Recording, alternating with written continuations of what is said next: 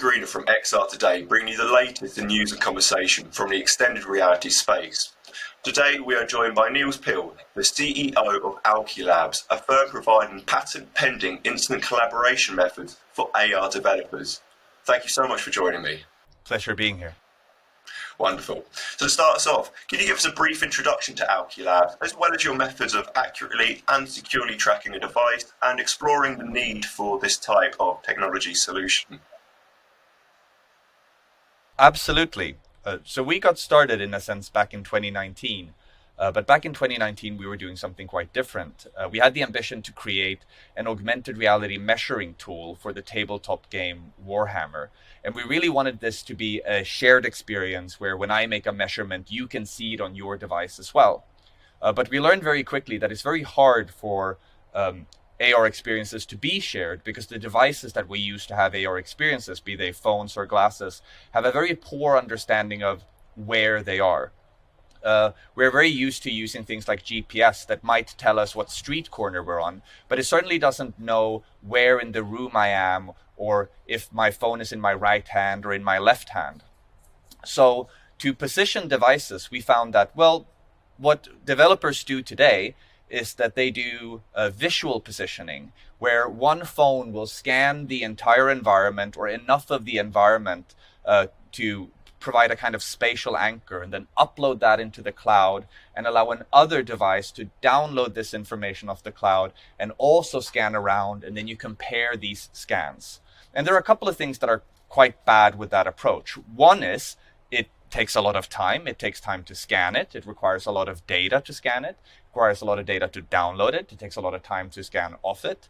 But also, very unfortunately, there's a huge privacy concern here, because positioning is happening by me recording potentially quite sensitive information. You know, if we're doing something in shared AR in our home, in our bathroom, in our bedroom, that might not be information that we want Google or Facebook or Niantic to have. And this drove us to invent what we call the instant calibration technique that allows two devices to position themselves relative to each other rather than relative to the environment. So when we position the two devices, they start reasoning about the world relative to each other rather than relative to the environment, and no data about the environment is being exchanged by default, and no data about the environment passes through our servers. So we have no idea where this session is happening, and that's okay. And we think the benefits of that are, well, plenty. For one, we preserve your privacy, but also calibration is a lot faster because we don't have to scan the environment. And it turns out that it's also more accurate because it's easier to understand the relationship between the two devices than the relationship between the device and the environment. Fantastic, thank you so much for that. So could we dive a little bit deeper? Could you introduce us to and give us a little bit more background into ConjureKit and what that means for AR developers? So the ConjureKit is the SDK that we've developed to make this functionality of instant calibration and real-time networking be available to other developers. When we had built this and realized, wow, this is a total game changer, it allows us to hop in and have very spontaneous shared experiences, we figured this is something that a lot of AR developers would want. In fact, Rory, I would argue that this is maybe why AR didn't take off to begin with. Most of the things that we want to do in the world, we want to do with other people. And the most powerful thing that you can do in augmented reality is put information where it belongs. And that makes it a very powerful communication tool if you can have it shared. So we thought, forget about the Warhammer app. Here's what we need to do. We need to make an SDK to allow other developers to make use of this feature. And that's what the ConjureKit is. So the ConjureKit is today in public beta. It's available for Unity on iOS, and it's coming out for Unity on Android very, very soon.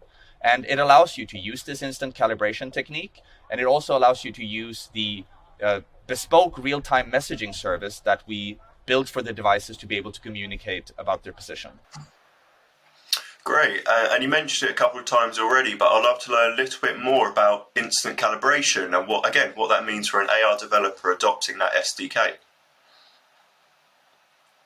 What the instant calibration means for an AR developer is that instead of having your end users scan around in the environment and make other users do that as well, you can just have your users scan a QR code on the display of one of the users that are already in the session. By comparison, if we wanted to have a shared AR experience in Pokemon Go, for example, the most famous AR experience of all, if we wanted to do a shared experience there, what I would have to do is I would scan a QR code on your screen, so that step is the same, but then there would be an instruction to tell us to stand next to each other, shoulder to shoulder, and we would press next, and then it would tell us to point our cameras towards an object in the distance, and then we press next, and then it would tell us to slowly circle that object together. And this whole process, typically takes somewhere between 20 to 60 seconds, depending on how modern your device is. And everyone has to do this at the same time. So if you and I do this, and then my girlfriend wants to join us, we'd have to start over. And what instant calibration does is it allows us to have hop on, hop off. I can be doing something in AR already. You want to join, you just scan my QR code, you're in. You leave, that's no problem. Or if Karen, my girlfriend, wants to join, she doesn't have to scan my QR code even. She could scan yours. And this makes it a lot more spontaneous to hop on or hop off an AR experience. And it really just allows for more... I've said the word spontaneous a lot here, but I think that really is the word that captures it. It allows you to have a spontaneous experience in AR instead of, putting a minute aside just to do the calibration. Fantastic. It feels like seamless as well is a brilliant word to describe what these technologies can do that you're offering. Could we also perhaps discuss the benefits of integrating SLAM technology? So SLAM is how the device reasons about its self-relative position. SLAM is certainly not our invention. In fact, we don't even do our own SLAM as part of ConjureKit. ConjureKit lies on top of the SLAM and allows the devices to collaboratively reason about the data coming from the SLAM. So what SLAM does on the device is it helps the device reason about how it's been moving in time, in space, during that particular session. The problem with SLAM is that the coordinate system that's created in every session is unintelligible to another device. It's kind of like if I gave you my position on a map, but you didn't know where any of the reference points are on the map. It doesn't help you if I tell you I've moved 2 meters to the left. You still don't know where I am. And SLAM coordinate systems have that same issue, which is why you have to go through a calibration process. So SLAM is how devices, be it iOS or Android, are able to do AR at all, and the ConjureKit essentially allows two devices to synchronize their SLAM coordinate systems so that they can be in the same coordinate system and share information about where things are in the world.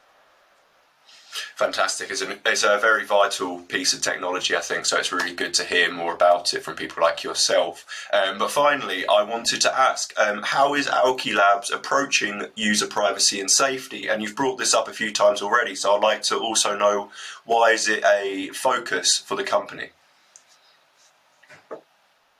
I think one thing that we should all stop and think about a little bit is, if augmented reality works by looking at the world, by having a camera and SLAM, then it means that if we believe, like we do, that within 20 years or so, augmented reality will have replaced almost all digital displays in the world, then there could be a company somewhere that is collecting all the visual data of what we're looking at. And this, in fact, Rory, is the default outcome of where the world is headed right now. The way that you do positioning with something like Niantic or with Google Spatial Anchors is that you literally share information about what it is you're looking at with these companies so that they can answer, where are you? So in a world where we're all wearing AR glasses, if the visual positioning paradigm becomes the dominant paradigm, which today it is, and we're hoping that will change. But as long as that's the dominant paradigm, then these companies will literally know what you're looking at. And I don't think I have to describe to you just how Black Mirror-esque such a future could be. And if you combine this with things like foveated rendering, which means that they're looking at where your eye is in the scene, like what are you actually looking at, So the benefit for you is that they can do foveated rendering. They can increase the rendering quality only where you are looking, but they also know where are you looking. So they can find out if you're paying attention. They can find out if your pupils are dilated. They can find out if you still find your wife attractive. These are things that these companies will know if we don't find a way to position these AR glasses without sending the visual information to these companies. I think that's incredibly well said, and I think a lot of this technology is incredibly exciting, and there's a lot of prosperity that can come from it. But it's very nice to hear privacy and user safety concerns from companies so invested in the technology as well. So it's very good to hear. Thank you. Very great. So for those watching, sorry, please go ahead. I just wanted to say that one of the unfortunate situations that we find ourselves in kind of as a civilization is the Web 1 and Web 2 era, but especially the Web 2 era has been very focused on business models that revolve around owning data. And it's that business model of owning data that makes the future of augmented reality so dangerous, because the companies, apart from Auki Labs, that are building technologies for augmented reality are all companies that today make their money off of data. So Auki Labs made a very firm stance that our business model does not revolve around data. The bet we are taking is that people will be willing to pay for positioning rather than be positioned by sharing with Google what you're looking at. Again, that's brilliant, and to hear those concerns I think is very inviting for many. But for those watching, I don't want to keep you any longer. I want you to enjoy Hong Kong a bit more. So for those watching, what's the best way for people to keep in touch and keep up to date with Auki Labs? If you want to start developing on the Conjure Kit, you can go to conjurekit.ar today and just read our documentation, download the SDK, and start hacking away. It's completely free to use today. And you can also visit discord.gg/Aukiverse to speak directly to us and our developer relations team to help you get started. If you want to learn more about us as a company and why we're building these things and why we think it matters, just go to aukilabs.com and you'll be able to find how we reason about the world there in our white paper. Fantastic. Thank you so much for joining me today, Niels. Thank you so much for having me, Rory. It's been an absolute pleasure.